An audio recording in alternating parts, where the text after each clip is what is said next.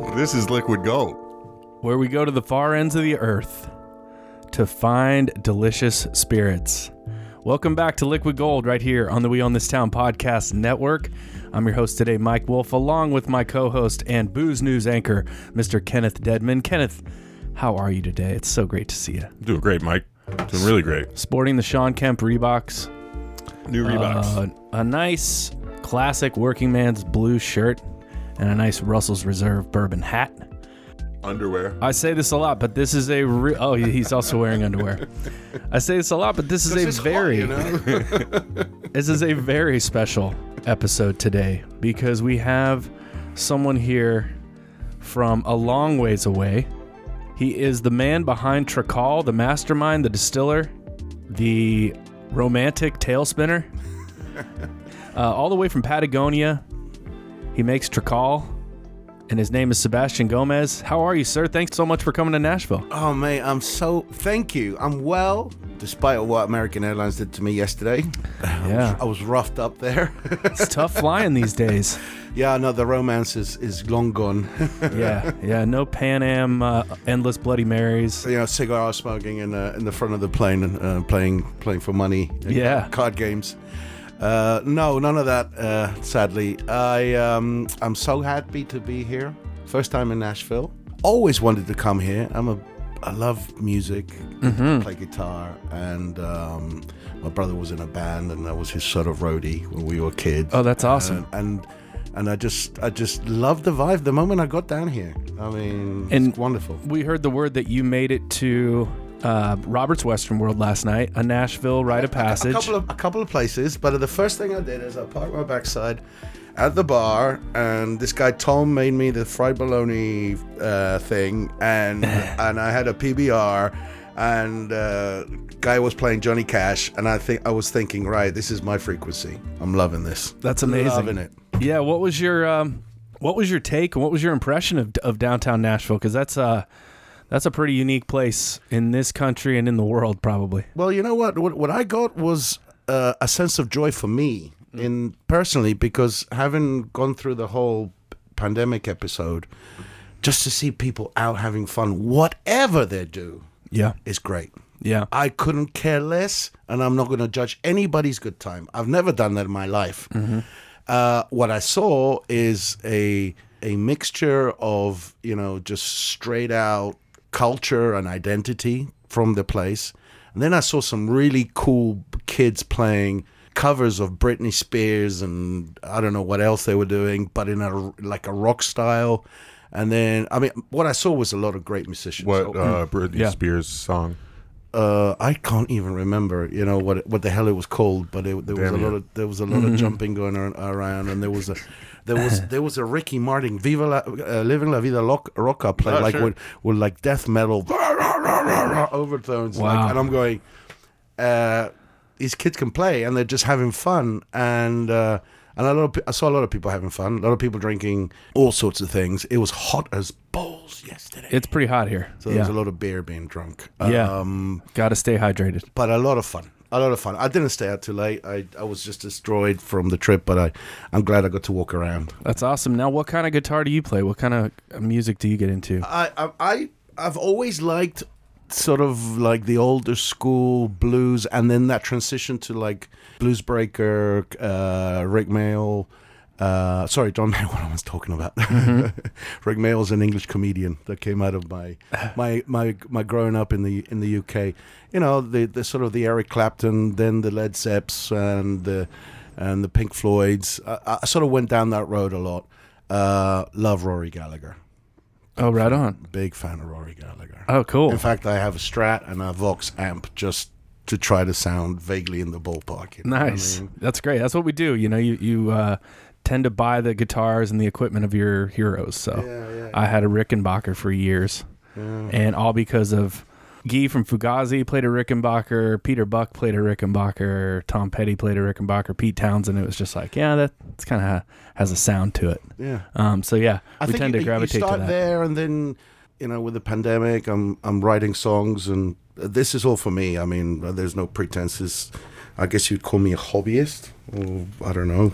But I just love music, and I love live music. And in fact, with the brand Trakal, we do a lot to back in Chile to support live bands, especially where in Patagonia there's sort of like this kind of grungy-ish attitude of like rock nacional, like national rock. Oh, cool. And there's like there's a couple of bars where local bands play, and it's a lot of fun. And it's actually very much tied into the DNA of the identity of Trakal down there. You know, Neat. Because we make it like, it's funny. I come to the U.S. and it's considered a premium product, a very unique product from an exotic location. There, they've assimilated it as their own. So it's like, they're playing their own rock, and they're having the bottle of Trakal like you guys are drinking a bottle of Jack Daniels. Mm-hmm. Yeah, they're fueled by Trakal. Yeah. Oh, okay. We do a lot of fueling. Yeah, I bet. For them. I bet. I've been fueled by Trakal before, and I enjoyed my experience. But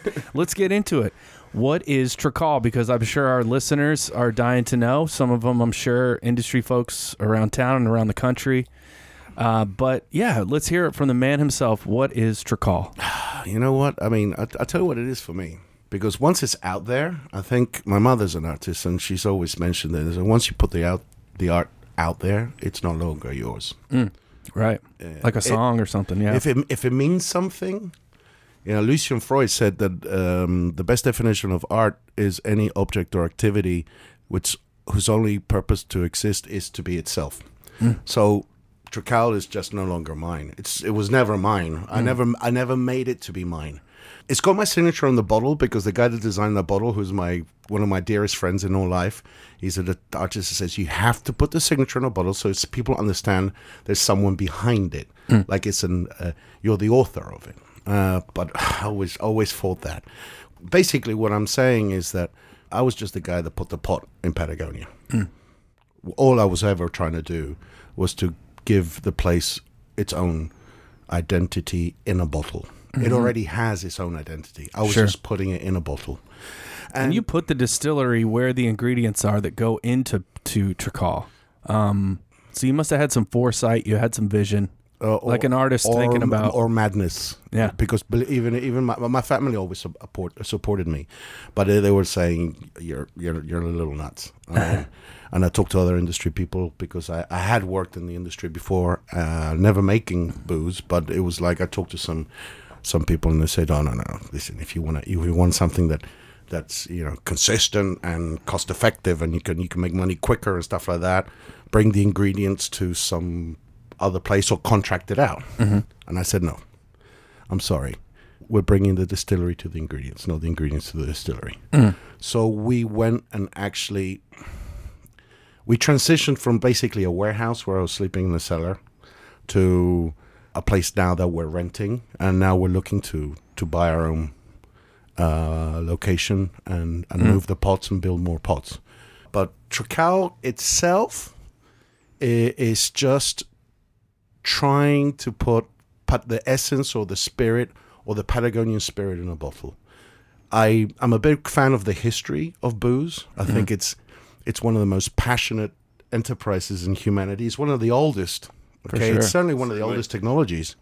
And how does any sort of aguardiente or moonshiny alcoholic distillate become a category of something else? Because there's like an evolution tree that comes out of that. How did vodka become gin and then become other aquavits, or were there other aquavits before? It's a good historical question to ask. And how did brown spirits become bourbons, and then how did the American whiskey thing happen? And at the end of the day, just to make a very, very long and interesting story short, it's putting a pot in a part of the world and trying to make the best booze you can with what you have around you. So that was my thinking. I'm gonna, and I knew that if I was gonna do that, I would have to go deep into the bowl territory. Yeah. and so I sold everything. I became liquid, as they say, and I just moved down there. And I spent about 9 months just backpacking, getting to know the local communities, understanding the identity of the place. You see, story is very important to a successful brand. Mm-hmm. I wasn't looking to make a successful brand. I was just looking to make the product first. But I realized very quickly that there's an amazing story there. Mm. There's a culture there of chicha. Now, you guys are booze people, and there's booze people in the industry know that chicha is a thing, you know. But most people think that it's the corn stuff that you get at Elevation in Peru and Bolivia, and it's famous because, you know, the chicha morada, you spit into it and it ferments like that and what have you. But actually from Panama and Colombia, Darien, all the way down to where we are on the eastern coast, southern eastern coast of South America, this chicha culture is any fruit. It's chicha is a word shared by the Aymara and Mapuche, which basically means like a fruity alcoholic drink. It's a fermented drink, which is out of necessity as well, because everyone throughout history couldn't drink potable water. Right. Yeah. It's cider was more healthy than water. Absolutely. You know, going back 300 years. They give it to kids. I think. Yeah. I mean, without going on a huge tangent, I think it was basically Napoleon who had a big way in word in saying that, because when he put sanitation in Paris, which is the first city to actually have that, before that, everybody was wasted. Yeah. Everyone was drunk. Yeah. You know, it was much safer to drink any kind of meaty ale, any kind of wine, any kind of anything, than it was just to drink water. And we tend to forget that all of the historical figures and historical events were basically fueled by booze. Oh yeah, Benjamin Franklin was constantly drunk, right? The Roman Empire was like one of their staples in the army was red wine vinegar, which was given to soldiers instead of water, which was all often fortified with herbs. Well, man, going back to Chile, you know, the Spanish brought the uva país from the Canary Islands, which is the most resistant grape, into South America. It's the mission wine for the churches and stuff like that. They planted it there because they couldn't make good wine. They started distilling it, and that's how you got pisco. Okay, that's another example of how booze things happen. Right. And what I wanted to do was take a punt and guessing that expanding the distiller's map into Patagonia would be something that would happen eventually. So if I didn't do it, someone else was going to do it, you know, and I was going to be... So that's how you came onto this place? You were thinking, like, were you thinking ingredients when you thought of the place, or how did the vision of that place? It's almost like it came to you in a dream, or it came to you in meditation, or you thought, it was somebody's got to go down there and harness this power. I kept seeing myself, what would I have been doing 200 years ago or 300 years ago? So it would have been a pot. It would have been the fruit, whatever I can find that's out there, and then how would I flavor it to make it interesting if I was going to get a little creative?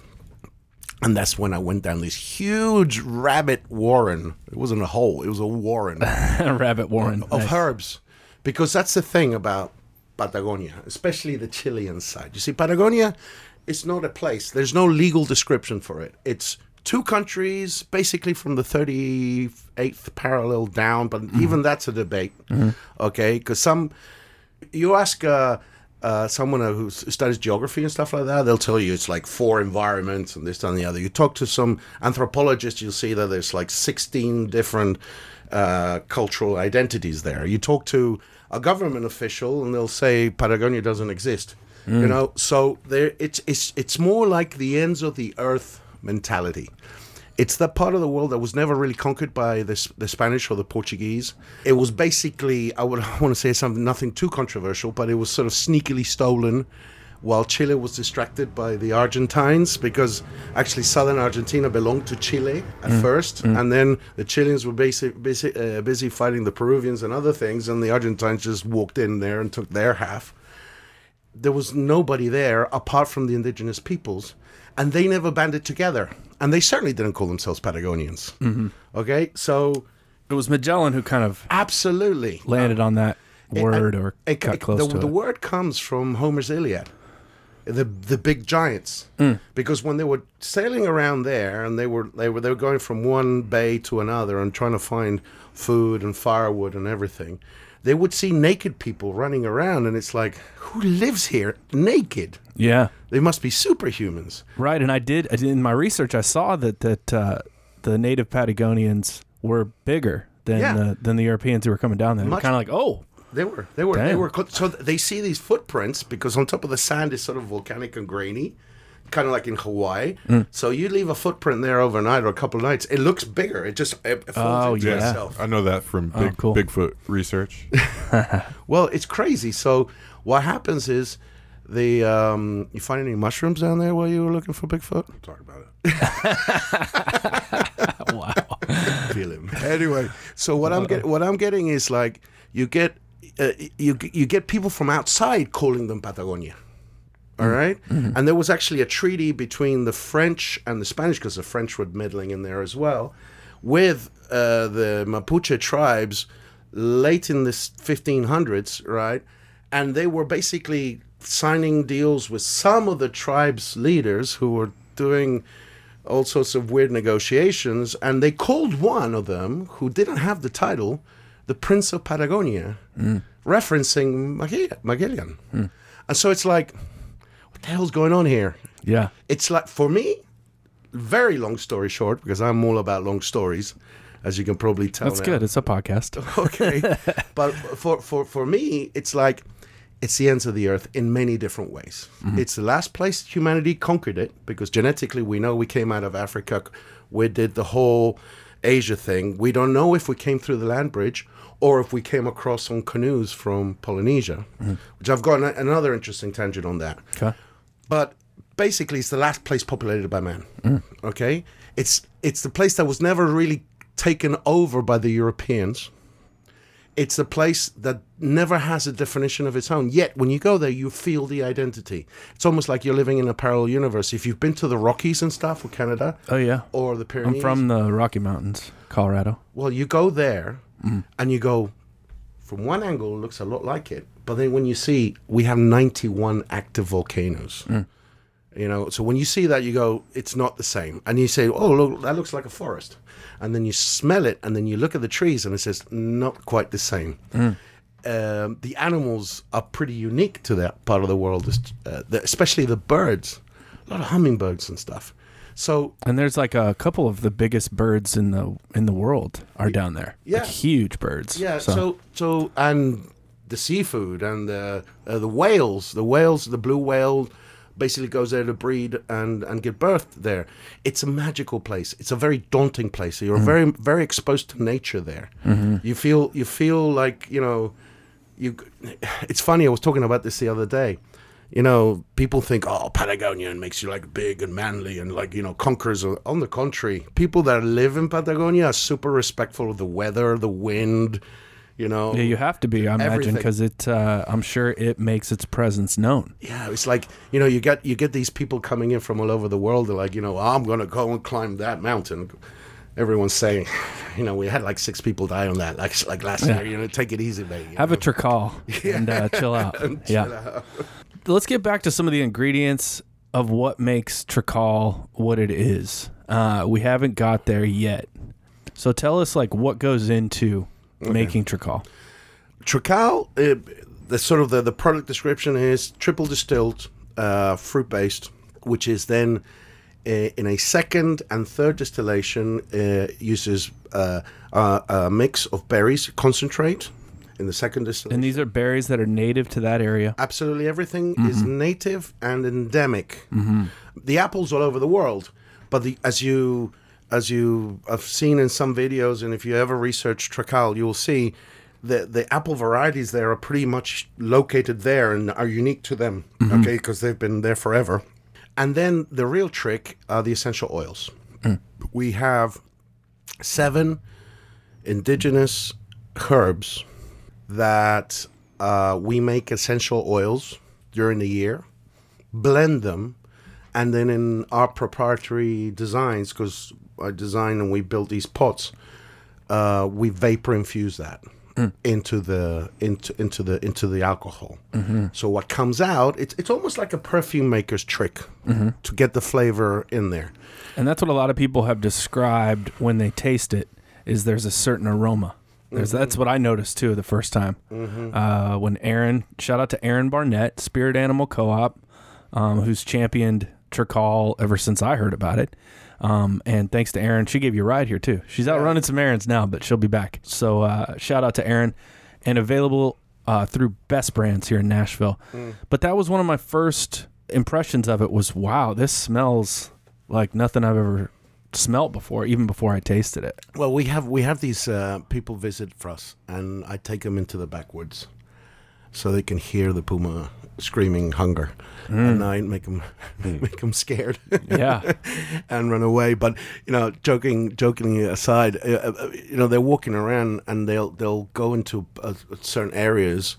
Like the laurel forests and the Tepa forests and stuff, and they go, "Oh, this smells like Trakal," and I giggle to myself, and then I stop them around, and then I scold them.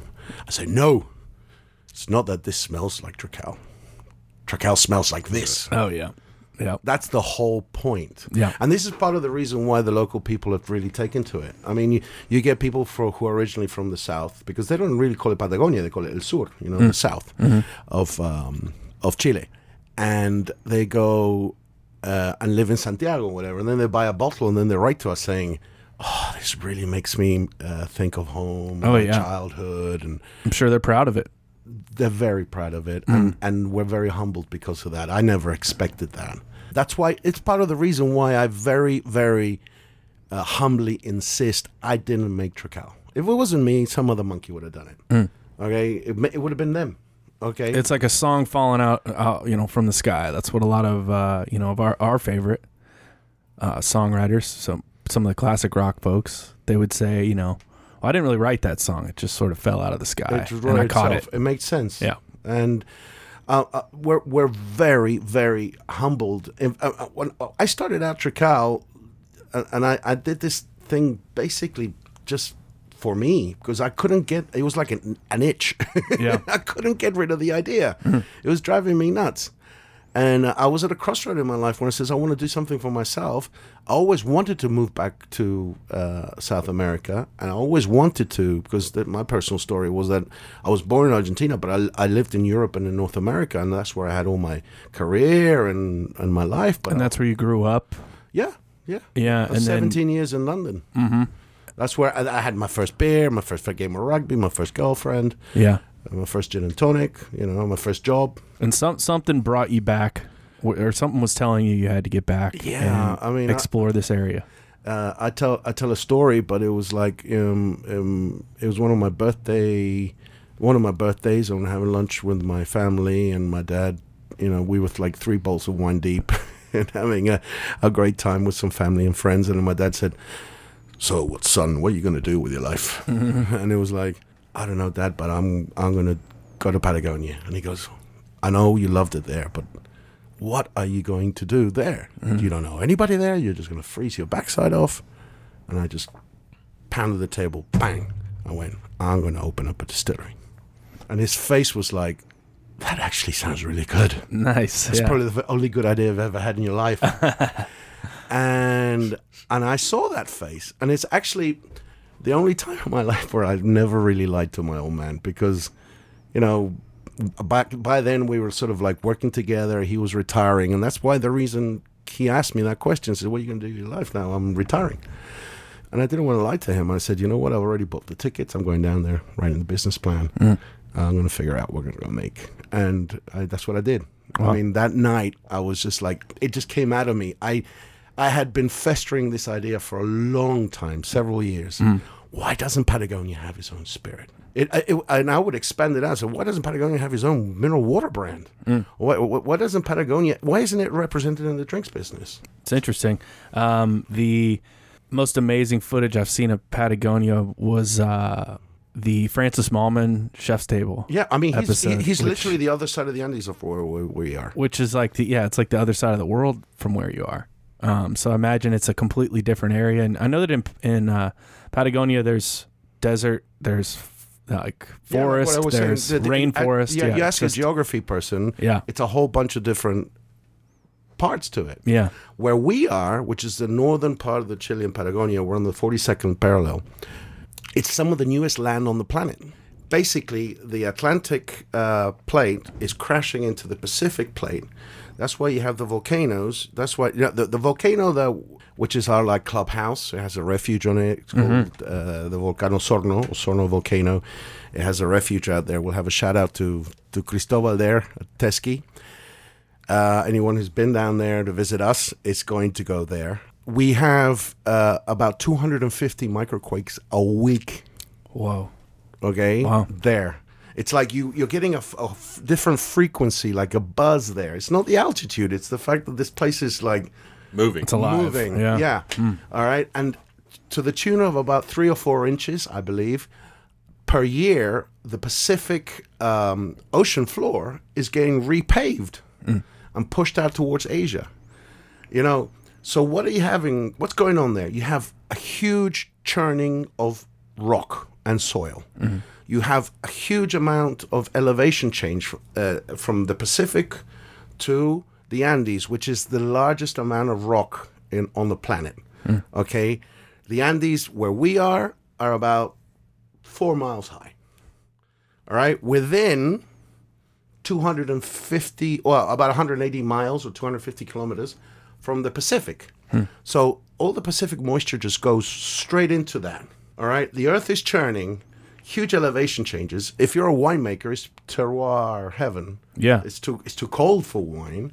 But what happens is that all the flora and the vegetation there, it's morphing into itself. It's changing all the time. That's why that makes it so unique, and it's water rich. We're privileged.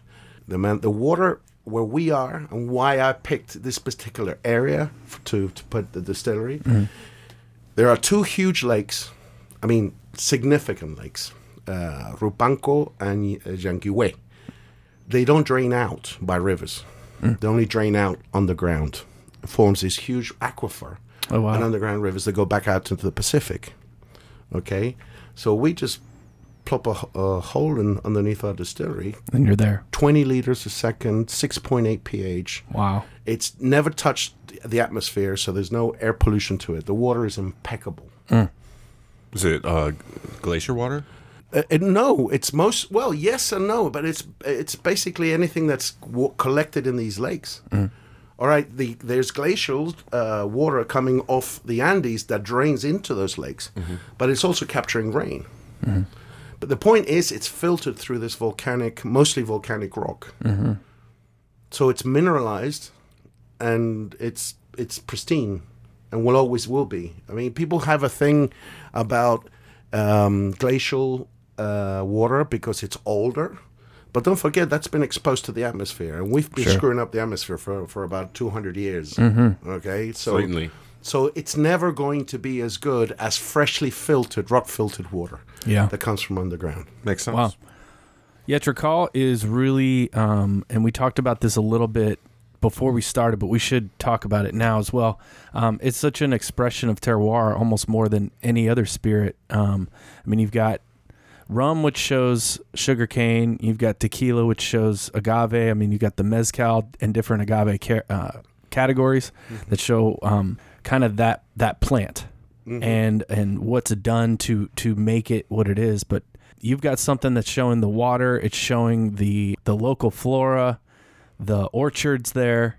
You've really got a amazingly like terroir based spirit. Well, it's just how I cook. To be honest, you know, I'm the kind of guy that loves to cook, and so I'm raiding the herb cabinet and the sauce cabinet when I cook. That's how I cook. Oh yeah. So I maybe went overboard with the complexity because I saw so many ingredients, you know. Yeah. But Trakal's the first. I mean, there are some specific herbs and fruits that deserve to be expressed by themselves. Down there, and that's in the pipeline. We're developing that, and we're also looking at a vermouth, but only made with Patagonian ingredients. Love vermouth. I've made some myself. Okay, so the point of what I wanted to do was to move a pot down there to make a distillery. I had no idea what Trakal was going to be. The name came way after when I developed the product. How did you get to that name, Trakal? I'd been working with some other names. A big shout out to Ben Long, my business partner, long-suffering co-founder, love him to death. He's my brother forever. Nice. Okay, he and I had come up with some names. I was thinking, like, let's give it some historical context. Why don't we call it like, firewater, like vodka is firewater and stuff, or whiskey va, which is the root of whiskey, which means water of life. Why don't we give it that kind of spin in the local dialects? And we found that most of that stuff had already been registered, okay, by just like tourism places and whatever, and being used. And we thought, no, it has to be more original. Fortunately, one of the first people I met and started working with us is a guy called Daniel Vergara Levican. He's from the local communities, and he's my right-hand man. In fact, he's my right hand and my left hand down there, because he basically runs the distillery. And he is from the Huiche community there. Huiche are the Mapuches from the southern coast of Chile. Che means people, Huiche means southern coast. And through him and some of the people from the local community I'd met before, we just started picking different words together. Trakal is actually 2 words. That's why it's got the blue dot in the logo in the middle. Okay. Tra is courage, valor. Kal is an act. So it's an act of courage. But when set together, it's like the first warrior. It's like, it's not the general or the captain of the army, but it's the bravest guy. Yeah. It's the first one The guy who's going out first. And like my old man says, it's an appropriate name because we're the first distillery doing its own thing in this part of the world. Yeah. And I actually encourage other people to do it. I mean, nothing would make our mission more successfully realized than if other people came in and just started to do things kind of in the right way, I would say, of using local ingredients, only making the alcohol themselves, because that's the other thing. We don't touch, neutral grain alcohol. We don't import anything else. We make the juice ourselves. Yeah. Yeah, but the whole point is we're just trying to get that people understand the Patagonian booze is a thing. Yeah. We're trying, that's our mission, make Patagonian spirits a thing. Well, that's what's so fascinating. You've kind of created a new category in a way. Legally we have, but we had no idea that was going to happen. Yeah. We thought we might have been categorized as something like a fruit-based brandy, which had been flavored and stuff. But when we submitted in Chile, in Europe, and the US is specifically because it's the first one that actually made a decision. We submitted our samples and our affidavits and gave them they came back with a description, which is apparently, according to our intellectual property lawyer, is the first time since 1947 that they came up with a specific description for a product. Wow. So they're not classifying it in a pre-existing category. They gave it its own description. Wow. The U.S. government did something that had some level of nuance, intelligence, and actually was the right thing. Wow, that's weird. Well, Listen, it's because we're weird. I'm shook. They did it once in 7 decades. That's a good point. Okay. Wow. That's incredible. It's because we're weird. I mean, I remember submitting the forms and stuff like that, and they probably looked at it and said, well, these guys are nuts. Let's throw them a bone. They're like, I like this guy. But it also happened in Europe, and it happened with the SAG, which is the equivalent authority in Chile. I mean, and I guess when you try it, you do understand that it is different. Yeah. So over at the bar at Audrey, where I'm the bar manager, we have we've made several different, because we change the menu weekly, and we've made several different Trakal cocktails using some of our local herbs and blending some of that in. We made some really great Trakal cocktails with pear. Back when it was pear season. Right now on the menu this week upstairs at Audrey, we're doing we're basically throwing like these beautiful local blackberries into a tin, throwing some Trakal in there, and then a tiny amount of an Angelica bitters that we made. Angelica root. Oh, rock on. Yeah, so good. Yeah. So we and then a bunch of other botanicals are in the bitters, but it's really more of a focused like Angelica bitters, and we're mashing all that up, straining it, and that's and people are loving it. It's one of the most popular drinks right now upstairs. But what cocktails, and Kenneth, I want to hear what cocktails you've been making with it, but what cocktails are you tasting as you travel around? Because you were just in New Orleans. You've been in America. You've probably been all over the world with this stuff. What kind of cocktails are you seeing out there? And because there's so much you can do with this stuff. Well, yeah, that's the thing. I mean, I've always been a man that's enjoyed a cocktail. Okay, don't get me wrong, but I was never the guy making them. So when I made Trekal, the first thing I did was to drink it straight, and I think that's one thing about Trekal. You can't sip it. Definitely. It just chilled. People tell me, what's the best way to drink Trekal? I say, floating in a Patagonian lake in the summertime. There you go. Yeah. With a bottle bobbing around next to you. There you go. know? Yeah.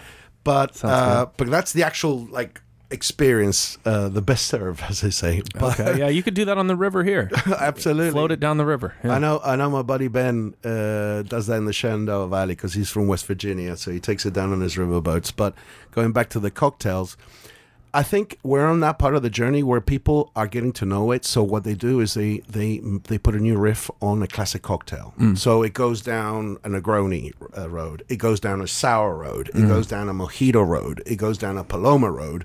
And obviously with tonic, it's just crushable. Yeah, that has been a thing that we've noticed around this country and beyond, that Trekal and tonic, that's a thing. It's a thing. I think often enough I use it as a... Don't take any offense, Sebastian, is like a gin substitute. Yeah, Do perfect. people ever argue that it's a gin? They know that. I mean, a gin is usually made with a grain alcohol and it has to have juniper. There's no juniper. It's not. Yeah. It's fruit based. I'll tell you what we use specifically. We use 2 types of mints, 2 types of laurels, canelo, which is a completely native tree, which is actually sacred to the Mapuche. Yeah, that's... Is that like a cinnamon? No, that's... do you use the leaves or do you use the bark? I'm leaves. familiar with that. Oh, The cool. leaves. That's where canelo. Canelo, yes. So that's called winter's bark. Oh, cool. It's a. It was actually. It was the first cure for scurvy. Oh, it's got Oh, wow. vitamin C's and stuff. Oh, like yeah. that. That's amazing. Yeah, and there is a type of canelo there on the coast, which what they do is they make a tea out of it, and when the communities get together, what they do is they burn the bark as well. That creates like an ambience in their Nawen, which is like the clubhouse. The Wow. community clubhouse. That's like a clove, like similar to clover, like Yeah, when they do the bark, but we use the leaf. Okay. And for me, the leaf, it gives it a citrusy, almost basil thing to it. Oh, cool. All right? Yeah. And then we have I get that. paramela, which paramela in English is known pampas grass. Okay, again, it's been used as an infusion and large antibacterial properties and stuff. But what really gives Trekal, I think, its own identity is tepa.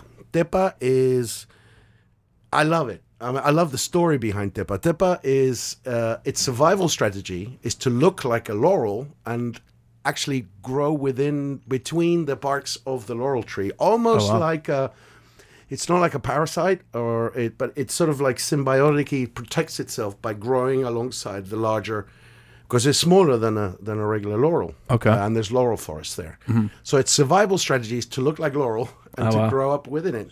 Except it's got it looks like a laurel leaf, but it's got a slightly serrated edge.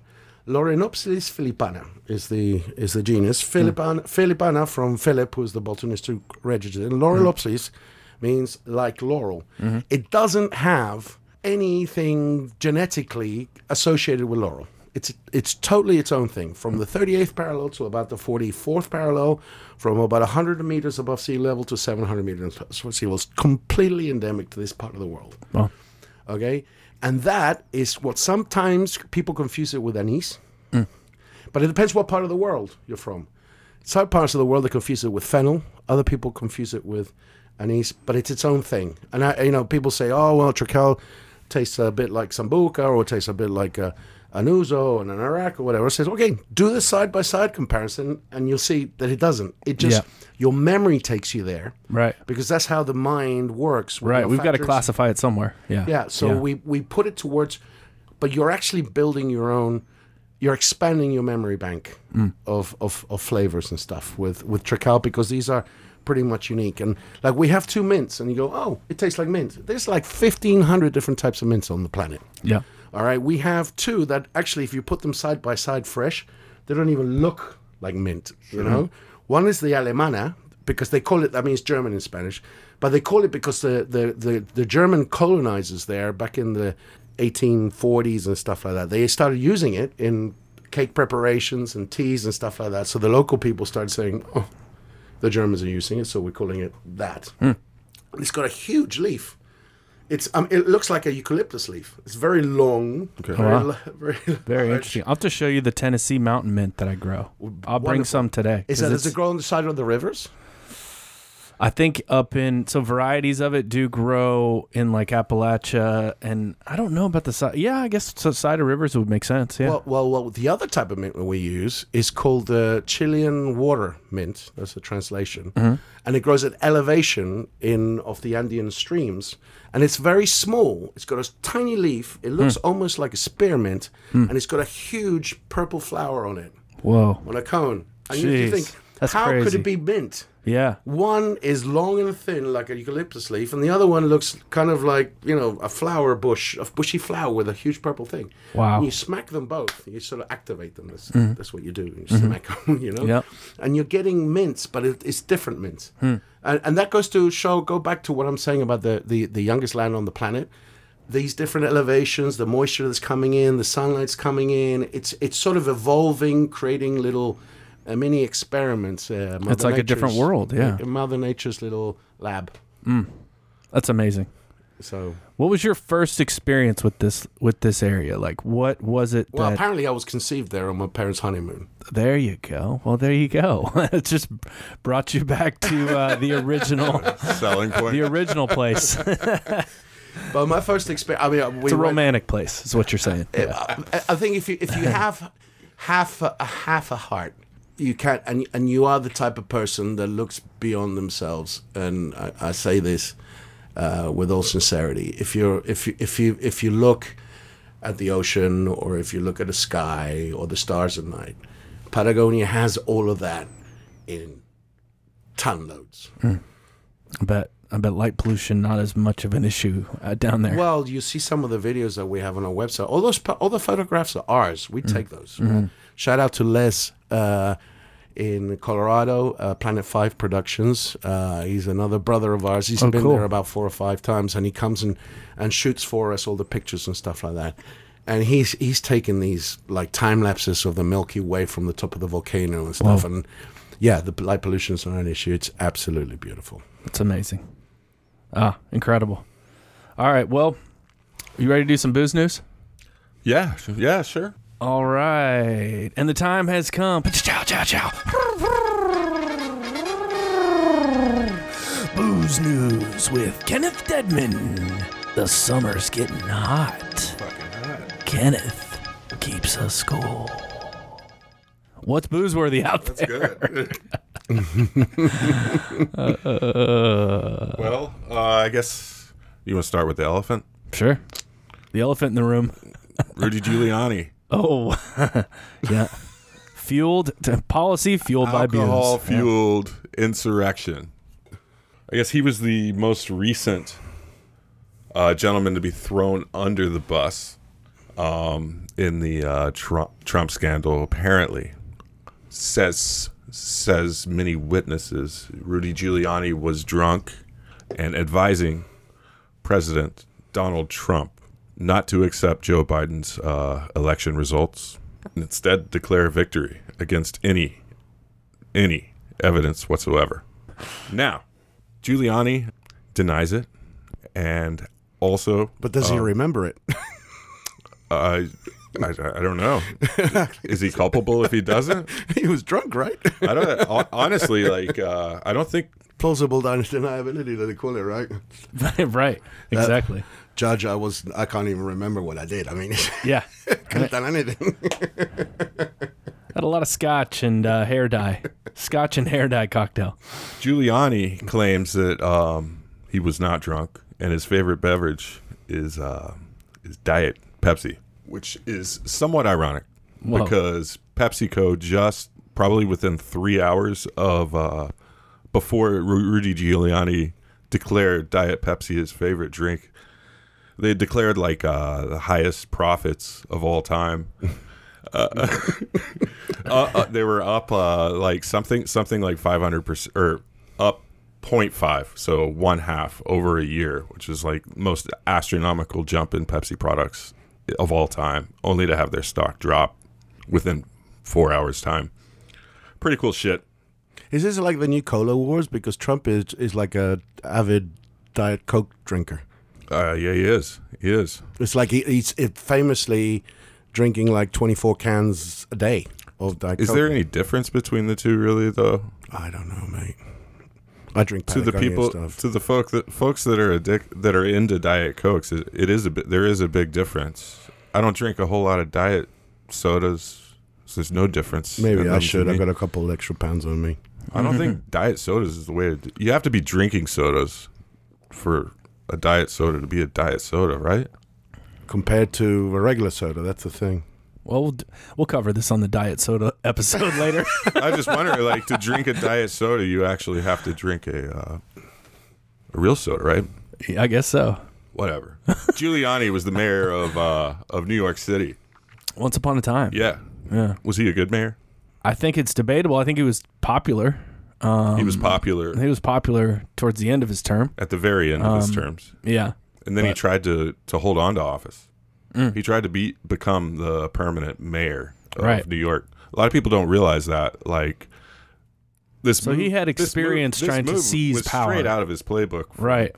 From like 2006 or so. Mm-hmm. What a crook! And he was against crooks.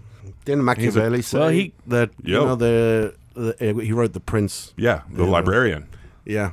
He used to say the number one job of the politician is to identify his nearest threat and challenger and eliminate it. And the goal is to retain power. And so if you are a true politician in the old school sense of the world, that's all they want to do. Keep power. Retain power by vanquishing your enemies, completely identify destroying them to the point where no one would ever want to challenge your rule. Yeah, Machiavelli. Wow. Good shit. Yeah. He was a Makes an librarian. appearance on the pod. Florence. Yeah, he was like a counselor to the Medici or whatever. Good stuff. And a great album. You like Tupac? Love it. Fuck yeah, man. All right. Well, on the same note, according to studyfinds.org, of 1,000 people polled in the UK, 51% believe in ghosts, which is 1% more than people have faith in government. Right. And like half of them believe that racism is real. Isn't that they believe in ghosts, but not racism. Well, 38% of those polled believed in Big Brother, leaving like 62% of folks that do not believe the government is following your every move, every thought. 23% believed in astrology, 12% magic. Is this related to the fact that they drink a lot in the UK? That's why it's tied into the booze news. I think I don't know. I was just like, I was gonna just keep hitting on the government for a little while. Like, Well, I actually grew up in the UK, and my experience is that it's full of ghost stories. It's absolutely part of their national identity. I mean, how could you come up with like the Harry Potter things and Tolkien and Lord of the Rings and all of the other ghost stories and stuff? If you don't grow up there, they fill your head up with that as a kid. You know? Yeah, what are they trying to do? Just like scare you a little bit, keep you in line? I think there must be some of that, but it's also full of castles and old homes and everything's spun in a yarn and a story. And ghosts just make things more interesting, don't they? Yeah, for the sure. stories get better over time too. Yeah, they get bigger. The pub, oh my God, last night the chair flew across the thing. That brings more punters in to have a pint, you know? Yeah, sure. And it's not far from where I grew up or lived. I lived in Boulder for a while. We got married up near Lyons, and pretty close to there is the Stanley Hotel, which is definitely The Shining. which is definitely haunted. There's rooms in the Stanley you can't even really stay in. So I believe in ghosts. Dude, I thought I had contacted or. We're contacted? I thought I had, Or- about a week ago. Oh. I was in my backyard, like Dude, it was late. It was like 12:30. I was back in like I got this little area, it's, like green trees. There's a little shed there with the moss growing Your on own top. personal Patagonia. Yeah. Just like, I usually just sit out there and smoke a spliff or something, chill out. Late at night, I just heard this little girl laughing. Oh boy. I kind of just like froze. I didn't like move. It's kind of weird, 'cause, like to think of something. I was trying to, if it was a ghost, I didn't want it to know that I knew that it was there. So I was just playing it cool, I guess, or trying to play it cool. Then I started to slowly got up, and then I hear this little girl go, "Mommy!" Oh Christ! Holy shit, dude! So that was when I decided I had to take off running, but I couldn't, dude. I could barely move my legs slowly. Whoa. I was it's 20 yards from where I was standing back there in the yard to the back door, and it felt like it took So 2 you're or not a 3 Negroni minutes. drinker? Wow. I like Negronis. You like them, but would you choose? Do you like bitters or more of a sweet thing? Better for sure. All right. He's a bartender. Well, he should be. Well, the reason I bring this up is because it's making me think about why we react in fear. Okay, I used to study anthropology, and imagine 4.5 million years of evolution. We were in small family groups and social groups and stuff. If we heard a noise out in the backwoods, like you're describing, to survive, we want to think that it's a predator or a rival group or whatever. So we want to react to it. Okay, we don't want to walk around. We don't want to be prey. Yeah. Okay, so immediately there's that wiring that goes in through evolution to the survival instinct. For example, not to eat stuff which is funny colored, not to eat stuff that smells rancid, not to, and bitters, fruit and herbs and stuff like that are not conducive to that. Stuff that is sugary, stuff that smells fresh. That's the kind of stuff we want to scavenge and eat and harvest or collect. But how do we get to where we are now over all these years of evolution? You need that 15% that drink Negroni. No, seriously. Right, because they're the ones that could tell that there's medicinal quality. Exactly. Yeah. You need to overcome that fear of the noise in the night. Okay? Yeah. And so, you retain, we have this duality where we retain that fear of the unknown, and we love ghost stories because it makes us feel like a fear. But we also have to sort of go into the haunted house. And we make that in every decision that we make when we try a different flavor. When we choose to eat a different thing or to go into a different country or to go into a different location or whatever. So, that's why I asked. No, that's good. Yeah. Are you part of that 15% or are you part of that 85%? Yeah. And where in the spectrum do you sit? I always toy with that because I'm a risk taker. Yeah. So I have to sort of justify my actions to myself. Yeah. I mean, I'm way away from the 85%. I'm like, and who shares these characteristics? fellow Patagonians. Artists, Oh, musicians, but also criminals and politicians. Sure. Yeah. I fall somewhere. There's common ground somewhere. Somewhere There's we're common sharing ground. something with Rudy, Yeah, right? Imagine if artists, musicians, Politicians. criminals, and politicians. Yeah. I wonder if you could. It's like the Warren Zevon song, Lawyers, Guns, and Money. Oh, I love Warren. Guns and money. Warren Zevon, yeah. It's the best. Bring me lawyers, guns, and money. Daddy, get me out of here. That's right. Oh, man. Any other booze news stories today? Yeah. Are we going down to Florida? Patagonia's got a Welsh population, does it not? Specifically on the Argentine side, Okay. a town called Rawson. I have long lost cousins there with red hair. Cool. Sheep farmers and stuff. They went there. A lot of Scots and Welsh and Irish went to build the railroads in South America. Sure. Okay, and they found also the Germans as well in different parts of Patagonia, like a landscape, a geographical landscape very similar to what they had back in the old continent. So that made them feel, hey, shit, we could do, sheep farming here, or we can do this or that and the other. And the Welsh centered in Rawson, and in fact, they still sort of celebrate Mass in Welsh, and the names of the areas and the streets and stuff like that is in Welsh and pretty much unpronounceable. Yeah, that's crazy. Wow. Yeah, they got an interesting language, but they don't like it when you make fun of it. So anyway, we got a Booze News hero. Oh, okay. We focus every once in a while on like a boozing hero or a idiot, and try to distinguish between the two. And this gentleman, Gareth Murphy, an IT administrator in Cardiff, broke the Guinness Book of World Records last week for most pubs visited in a 24-hour period. Legend. He chose Cardiff, which is like the most pub, restaurant, bar heavy city in Wales to do it. The city center boasts something like 300 pubs for 1/2 square mile. Pretty serious. Gareth actually knocked it out within 12 hours, which, what is that, like four pubs per hour? And he had a drink in bad. each one of them. Yeah. Well, listen, this 56 pubs, 12 hours. But good man. Small drinks though. Well, I went to university in the UK, and one of my best buddies, Evan Russell, Welsh, and every birthday he'd take a Bic ballpoint pen, and for every year he was alive, he would have a pint and mark it on him. On his arm? On his arm. Tattoo himself? No, just with a pen. Oh, okay. So he'd have a pint. That was the first year I was born. I have another pint. Second year I was born. Oh, okay.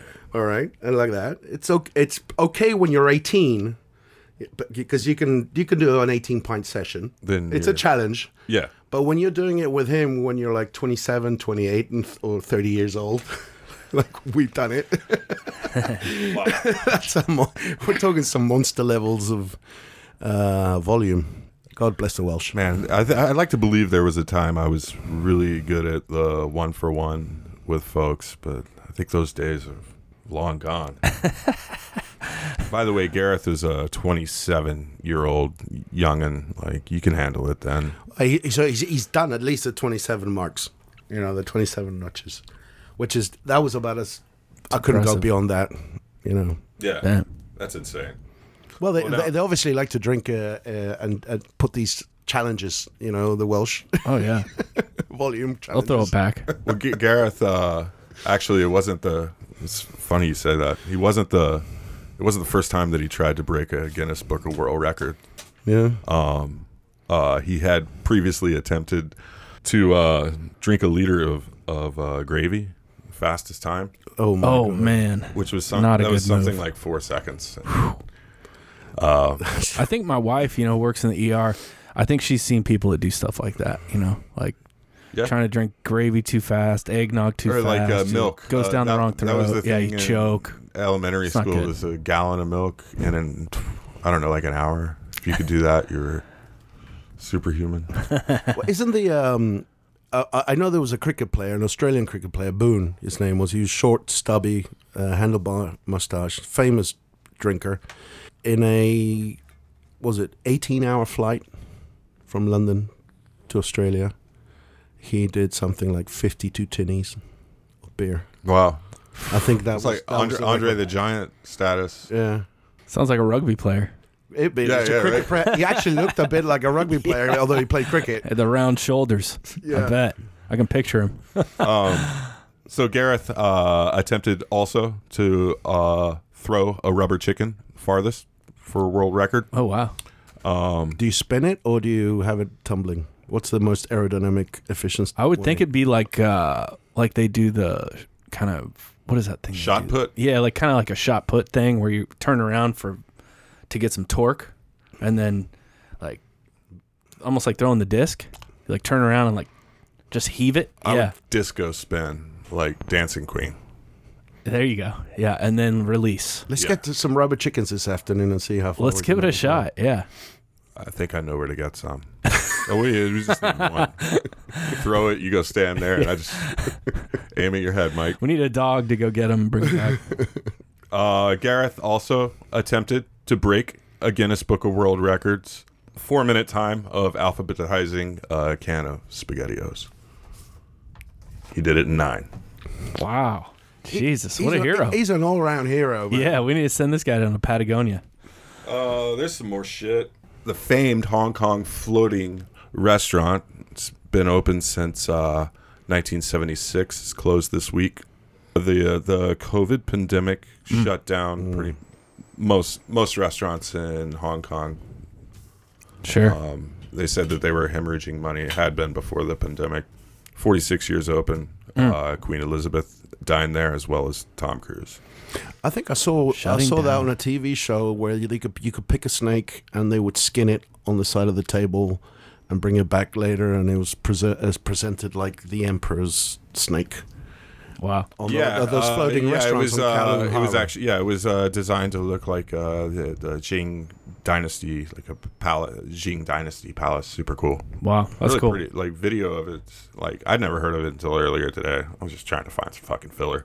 Well, we talk about shots on this show, and there is a shot where you snake or blood. Or something? yeah, you do the snake heart, the beating snake heart. Oh yeah. And you throw it into a shot glass that has like the local spirit, and you guzzle it down while the heart's still beating. Yeah, the soju stuff. Yeah. So maybe we'll cover that on a future shots episode. Okay, we'll do it. Yeah. Sister Andre of France is the oldest living human being. Wow. She accredits daily drinking red wine and chocolate. That'll do it. Maybe that just makes her happy. You know what? Yeah. You know what the Pope drinks? He's from Argentina. He is, yeah. Francisco. Probably everything. It's a good guess. Tequila, right? Notably, lately, he is. That's right. He is. It's speculated, and he's joked of drinking tequila to mend his knee. He's got some knee problems. Good on him. Yeah, drinking From all tequila that- for the all- knee pain. All Good, that praying. good advice. Yeah, that's the angel share. That's the Pope share, I think. There you go. Oh shit! The I got papal plenty dictum. more. Oh yeah, Jack Daniels and Coca-Cola. That'll be the beverage of the summer. Probably the highest selling beverage of the summer. Jack and Coke is coming back. Jack and Coke in a can Oh, as a ready to drink beverage. Oh. yeah. Coca-Cola's It took been them long partnering enough. with everyone. They got a thing going with Topo Chico that Mike despises. They're reviving Fresca, the grapefruit brand, Fresca as an alcoholic was beverage. cool. I loved Yeah. it. Yeah, Fresco was cool. Fresca but- Yeah, and it's pizza good. was like my jam, like Yeah. Friday night jam. Have you guys had that? that sort of concentrated Coca-Cola that's almost like a coffee? No, I know what you're talking about. Yeah, No. I haven't had it. If I coffee find Coke. it, Yeah, they've got it at all the gas stations here. in It's town. it's sort of like a pick-me-up kind of thing. Yeah. I'll have to try this. Do you like it? I like the idea of like having like a Mexican Coke and coffee meshed into one. Mm. Is it tasty? I might prefer to make my own coffee and get a Mexican Coke, but I've never had the canned Coke, and I'm pretty sure that that's corn syrup based Coca-Cola in there, which is a strike against it. It's probably delicious. I haven't had it. They probably tested it to death. Yeah, they partnered with Molson Coors, blah blah blah. There's also some Canadian THC beverage company that Coca-Cola So has. how does a plans with. company like Coca-Cola do this whole social responsibility thing and then get into dark world of booze? Very interesting. I mean, I don't know. I don't know, man. Because they like to teach the world to sing, but, you know. They also like to imprison people. There was that time where I hope the lawyers aren't listening. they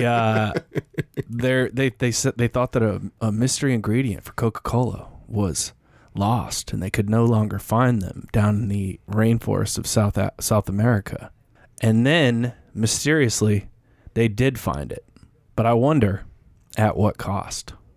You know what I mean? Like they were running out of that mystery ingredient. They were like, Coke's going to it's going to taste different. And then they found it. And this was years ago, 5-10 years ago. So I wonder, like, what, did they send like mercenaries down there to go through the jungle and find like some kind of special bark? They sent That's the distrust we have of Coca-Cola. Well, it's not. It's like Bizarro. Yeah, they sent the rock. It's like Bizarro Tricol. When you look at these companies that are like a beverage company, and then kind of like compare their like bottom line and their value versus like a mining company or any precious metal company, and you realize like Coca-Cola is like 4 times larger than these other companies that do employ like mercenaries and hold like large portions. Oh, of the business is enough an all incentive, over Africa, right? I mean, yeah. I couldn't agree with you more. I mean, you need to protect that business. They'll do whatever they can. Oh yeah. They will protect their interests. Like I don't even know if we want to touch on the Coca-Cola chemist that was being imprisoned right now for stealing Coca-Cola's technology on BPA-free plastics. For China. For China. Yeah. Which begs the, like a lot of like economists would say, well, like we have to imprison these people that are stealing these secrets because it would be economic chaos without if patents and trademarks aren't honored. But surely something which is beneficial like that should be open source. That's the other side of the argument right there. Is like this possibly cancer stopping technology that Coca-Cola wants to leverage. Because I just saw, before I came here, the TV was on at the hotel, and they had an ad by the Coca-Cola Corporation saying, please recycle our bottles because they're free of this stuff. That's a big push that they're doing. So it's like, okay, if you really stand by what you say, which is great that you're doing it, I'm not knocking it, okay, make it, encourage everyone else to do it. I mean, I have that approach with Tricol. I'm making Tricol, but I want other distillers to go down there. I want other distilleries to open up. I think it's going to be great for the local communities that they have a unique, premium, recognized, and relatively unpolluting, if you done the right way. The booze business is not particularly, if you're making a premium product, it's not particularly harmful compared to the other things. It doesn't have to be, for sure. We definitely don't do that because we don't have to. We'll charge. Yeah, I mean, there's a purity to it in the essence and in the its history. There's a purity to it. The way to do it, I mean, if you want to touch on this, but the way to do it is to convert heat, so you retain the heat as much as you can. So you create for when you're condensing and heating up the pot and condensing the vapor, you have to manage those differences in heat, and you can do that. There's some technology for that. In fact, as we grow, we're going to be investing in the latest models of those kind of equipment, and the water. And we reuse as much of the water as we can, even though we have more water than we need to ever use in the history of our potential. It's incredible. We still do that. The downside to the booze business is that you're basically putting a liquid in a heavy glass container, which then goes into a box, it goes into a truck, it goes into a boat, sometimes it goes onto an airplane. So the carbon footprint in the distribution. Sometimes it comes back. And sometimes it comes back. So now there are people, that are working on that. Eco Spirits is one that comes to mind, where you send in large batches and they fraction it closer to the bars, but exports are kind of difficult. But I know, for example, Diageo and Bacardi have looked at sort of like very lightweight containers, cardboard. Yeah, they've been working on the cartons for a while. Yeah, and those things hopefully will create that kind of trend, and we reduce the carbon footprint. But the actual production doesn't have to be a problem. Yeah, and you're helping the local communities and giving them. We work with the local communities and collecting the herbs. We buy the fruit. In fact, we've created a bit of a market for the fruit. Because they know that we buy the fruit. I know you can go through it and use it. Turn it into something beautiful. So it helps, and so more people open up distilleries and do it in the right kind of way down where we are to our community. It'd be fantastic. We should go down there, Kenneth. Let's do it. You're invited. Yeah. Sounds great. Well, we've had some mutual friends that have gone down there. Oh yeah, Kevin King. Let's throw him a shout out. Kevin, we love you. Kevin, we love you. Kev, I think he's the one who. I think he's the one who first told me about Tricol. Kevin King, on this show, maybe 3 years ago. We love you, Kevin. Well, this was amazing. We are running out of time here. So thank you so much for being here. My pleasure. Really appreciate it. This was a lot of fun and illuminating and inspiring. I really enjoyed it, guys. Enlightening. Amazing. Sebastian Gomez, all the way from Patagonia, with Tricol, a new spirit category, the world's first and only Patagonian spirit, a real expression of terroir from the area. Get on their website and check out all the videos available here in town through Best Brands. And shout out to Aaron Barnett, Spirit Animal Co-op. I think they've got it at Cork Dorks in Midtown, Reds. I think Woodland's got it. I believe I've seen it at Woodland. Main Street Liquors, I think they've got it. So I've seen it around town. You can find it. And as always, visit the website, liquidgold.show, our new website. We can go through the archives. We've got more Summer of Shots content coming up. The book, Cheer, a Liquid Gold holiday drinking guide, will be coming out in November, so look for that. Shout out to everybody at We Own This Town, our producer Michael Eads, Thank you, and Michael. Upright T-Rex Music for the tunes. If you're outside, thanks for all of that, because that's a big help. But if you're outside of this market, Yeah, you can always, and you're interested in getting a bottle, shoptracal.com. We ship to 35 states in the U.S. So incredible. you can get, if you're listening, I don't know, in some All over. backwood wherever, Yeah, or in some other market, there's all information about how to get it. But you can also get it directly delivered to your home. awesome. Thank you so much. Killer. All right, Kenneth, always a pleasure to see you, my brother. My pleasure. Plenty of booze news to come and more Summer of Shots content. We'll have our cocktail correspondent, Miss Jessica Backus, back with us soon.